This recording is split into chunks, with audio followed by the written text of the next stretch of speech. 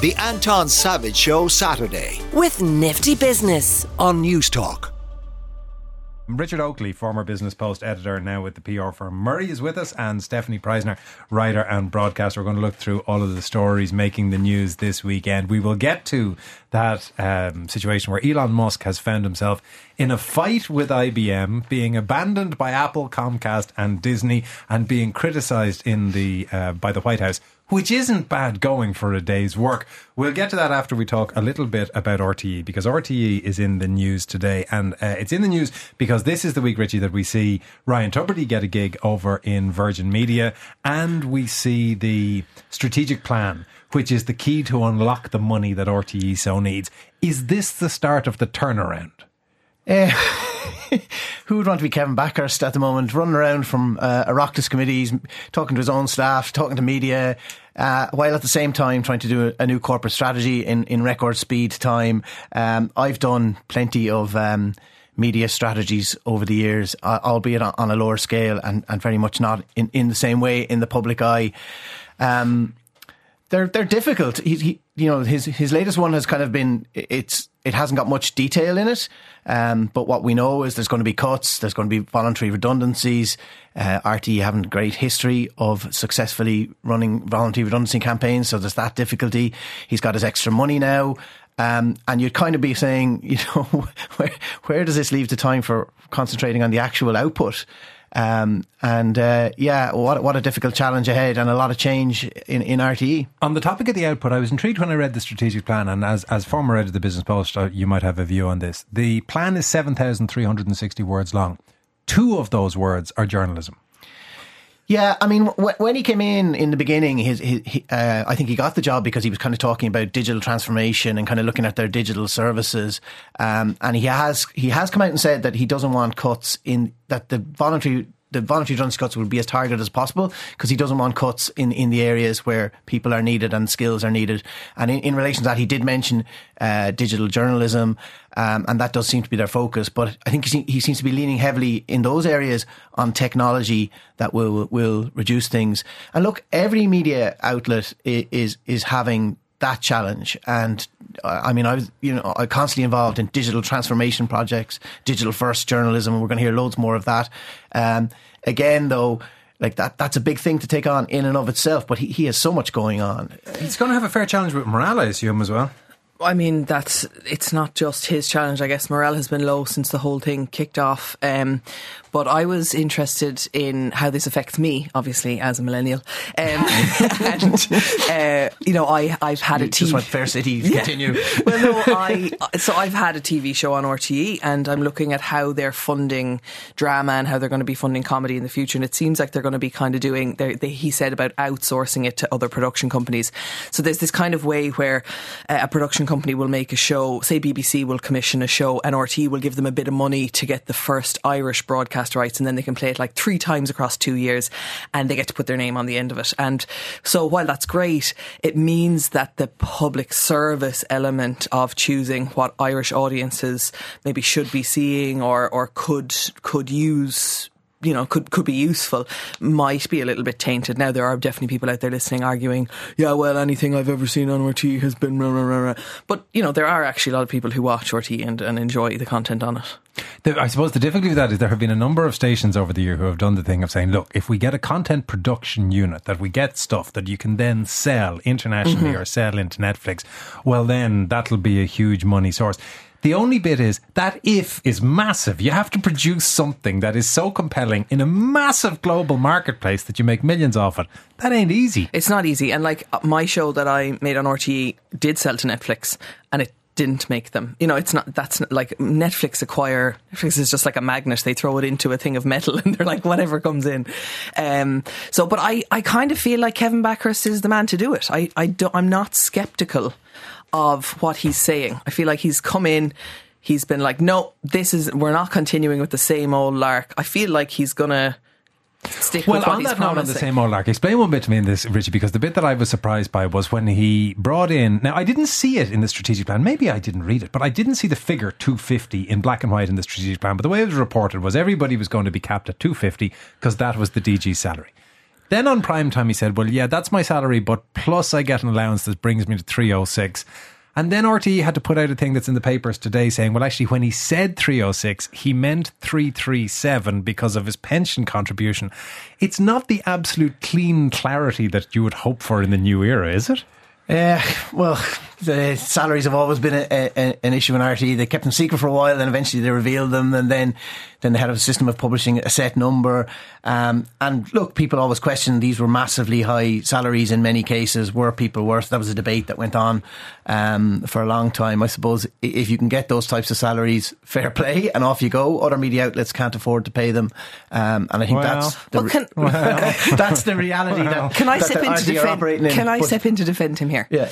I think if you stopped 100 people on Grafton Street and asked them what their salary was, they wouldn't give you the absolute salary that an accountant would be like, well, actually, with your pension contribution and your car allowance and this benefit in kind, like, I'd say they'd be within €83,000 of it. Well, maybe just not. Off the top of their head. It depends on how much money they're earning. Too high a bar. I don't think he was being clandestine or secretive in the number. I just think that he doesn't know. He just earns too much money, so he's like, it's somewhere between. But even with those, I mean, the big thing here is like the elephant in the room is the license. A number of people withholding it. They're all up a in lot court of people not qualifying. You took me up on this last time. We researched it. You do not have to have a license if you don't have a TV or a device capable thing. Oh, fair play. So there's lots of people out there. And look, the government had talked about that household charge for just the fact that you can get streaming and all that in your house, and like that's a really hard political decision, but it would definitely help RT's revenue. So you can't be kind of saying we need a state broadcaster and then not listening to them when they're asking for certain measures. Well, let's look to the other side of this story, because meanwhile across the water we have one very happy man. This is Ryan Tuberty here. You can call me pretty much anything. Family call me Ryan, school friends call me Tubbs, whatever it takes. And these are my firsts on Virgin Radio. Stand by. The first memory of listening to radio was in my kitchen, because in my house there were radios everywhere. There was a radio in the bathroom, in the kitchen, in the garden, in the living room, in the car, everywhere. So a very famous Irish broadcaster by the name of Gay Byrne would be on every morning, and we'd hear the sig tune to that and go, why am I at school? But that was it. It was always on. It was a soundtrack to my life. I have to explain who Gay Byrne is. But a very famous broadcaster. Well, I'm delighted for him. Oh, and let's be clear, he is, to coin a phrase, out the gap. What does that mean? It means you have leapt free of all of your problems and are in the sunny upland. Ireland in the rearview mirror. I'll die on this hill. I don't think he did anything wrong. I think that he was shafted by his agent. He was poorly advised. Whoever was giving him crisis communications told him to put out statements that were too fast. I can't see anyone working in that industry who would have done anything different. I have an agent. My agent raises invoices for me. I have no idea what they say. The money comes into my account. At the end of the year, my company accounts, my accountant says, sign this. I say, okay.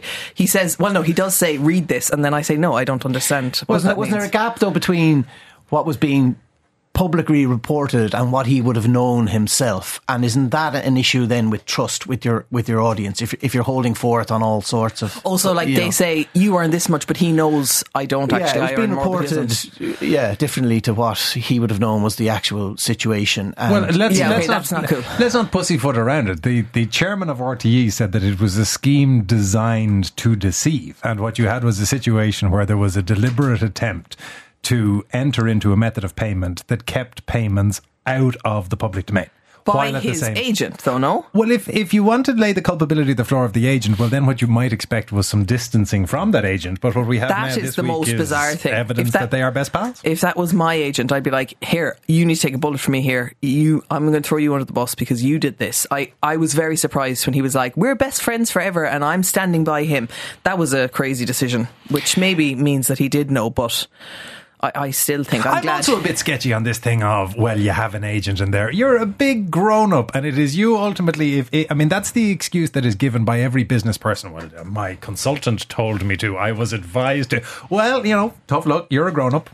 But but you're a grown up, but I don't know about legal terminology. I don't my contracts come into me and they're like, okay, so you have this contract, BBC, this is how much you're going to get paid on this delivery, and I'm like, I'm just going to sign it because I don't understand. We need to talk during the break. We need to talk during the break.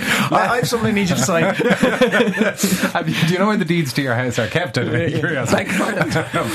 The other story that I want to talk about is this Elon Musk Now, obviously it is easy to go, oh, sure, it's only Elon Musk and it's the usual old stuff. I think there is more significance in this because you are talking about probably the most significant platform in terms of global dialogue and discourse influence. It's hugely influential in media terms. It is owned by Elon Musk, and Elon Musk has spent the last 2 days involved in fairly extraordinary tweet conversations.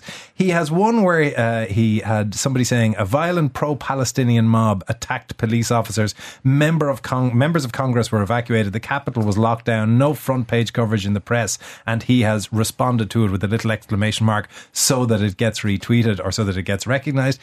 He has tweets talking about the Anti-Defamation League and the kind of what is acceptable for Jewish people to say and not to say. He responded to a tweet that said, over the last 64 years, a black person has been 39 times more likely to murder a white female than a white person has been to murder a black female. And he has waded into this as well. All of them, Richie, you could say, these are statistically correct things in many instances that he is responding to. But surely we know a dog whistle when we hear one. Oh, I mean, it's not a great time, is it, for the outspoken CEOs of the world, particularly ones that use Twitter, use X a lot. Look, since he took over, it's gone into a difficult situation. Its finances aren't good. The value that he paid for it, it's no longer worth anything close to that. There's more regulation coming. There's concerns, very valid concerns over the reliability of the content. People would have found that if they went looking for information, say, on what's going on in the Middle East at the moment.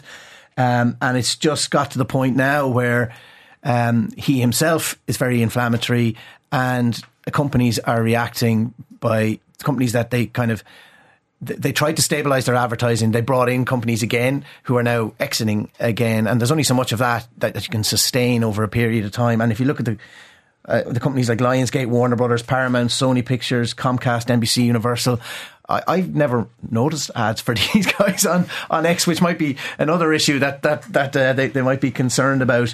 But yeah, he's picking fights with everyone. And there's advice for leaders in business of, don't just do something, stand there.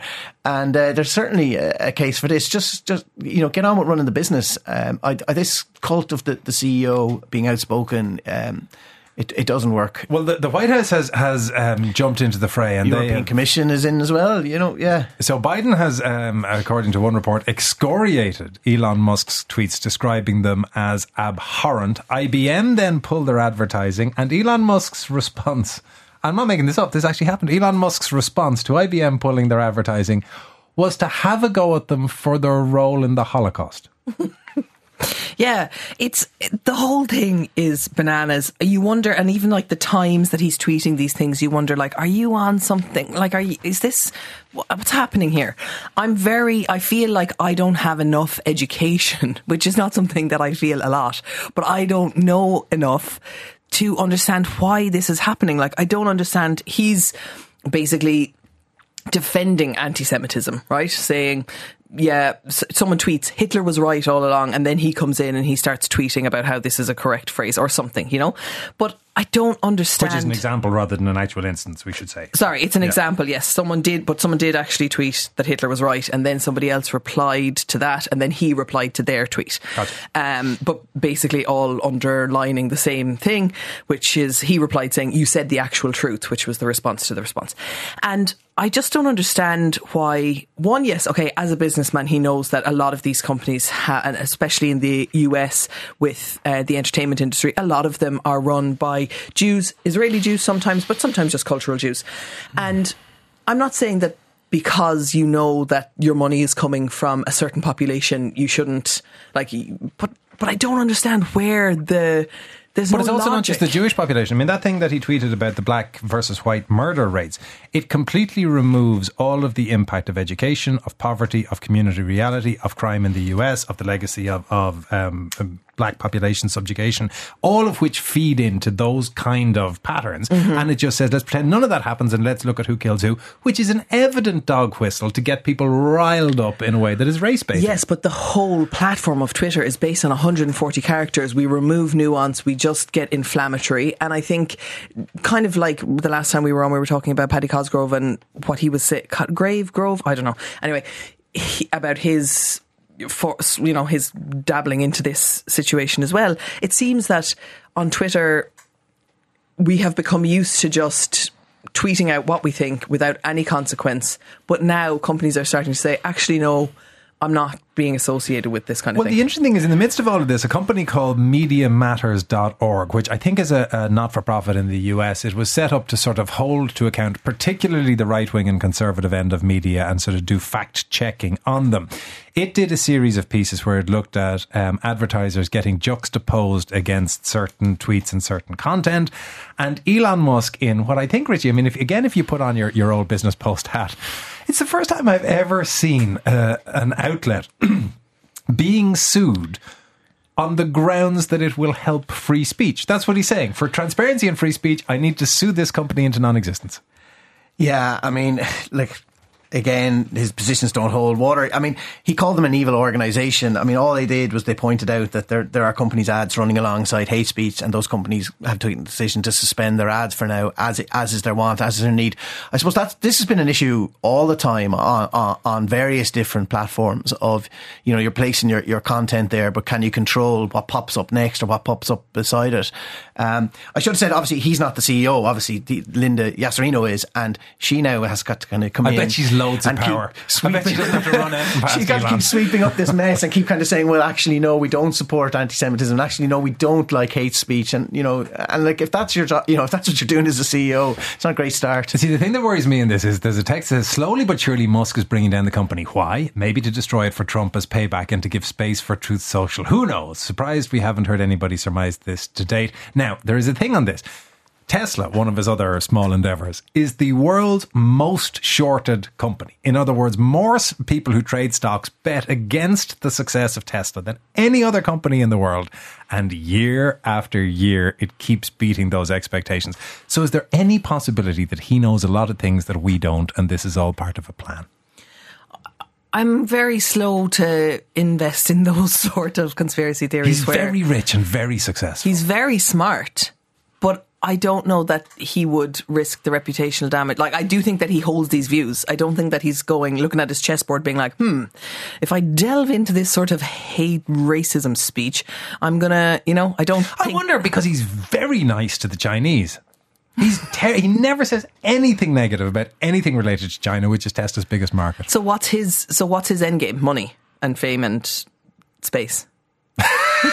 First we get the money, then we get the fame, then we go to space. I think he's just pressing buttons, isn't he, for reactions and see what happens. I mean, he doesn't really have that many risks, really. I suppose he's okay on the money side of things. But surely it begins to further. I mean, this is sort of you begin to wear it threadbare by saying it. But if you take any other media outlet, we are controlled by Commission Oman. The newspapers have the press columns, so they have the press ombudsman. There are forms by which you set general standards. Are they always right? No. Do they make mistakes? Yes. But at least there is somebody acting as like the invisible hand on markets. Surely we got to get there with social media. Yeah, and like, I mean, obviously, like, the European Commission is kind of leading on that charge, and some of the response from some of the American companies was like, okay, we'll pull out of Europe, or we'll take services away from Europe. But it's a constant battle, and it's going to be interesting to see where it goes. That's where it is at the moment. Like, the Commission is kind of leading the charge on it. Historic this week that loads of US states, red and blue, came together and agreed that they should ban social media for young people, and that social media places should be held to account, and they're all united on this front. Like, it was just a landmark agreement, really. Nothing has actually happened. But it's bipartisan. Yeah. Speaking of which, by the way, just as a wrap-up, interesting poll during the week talking about America's desire for a third party.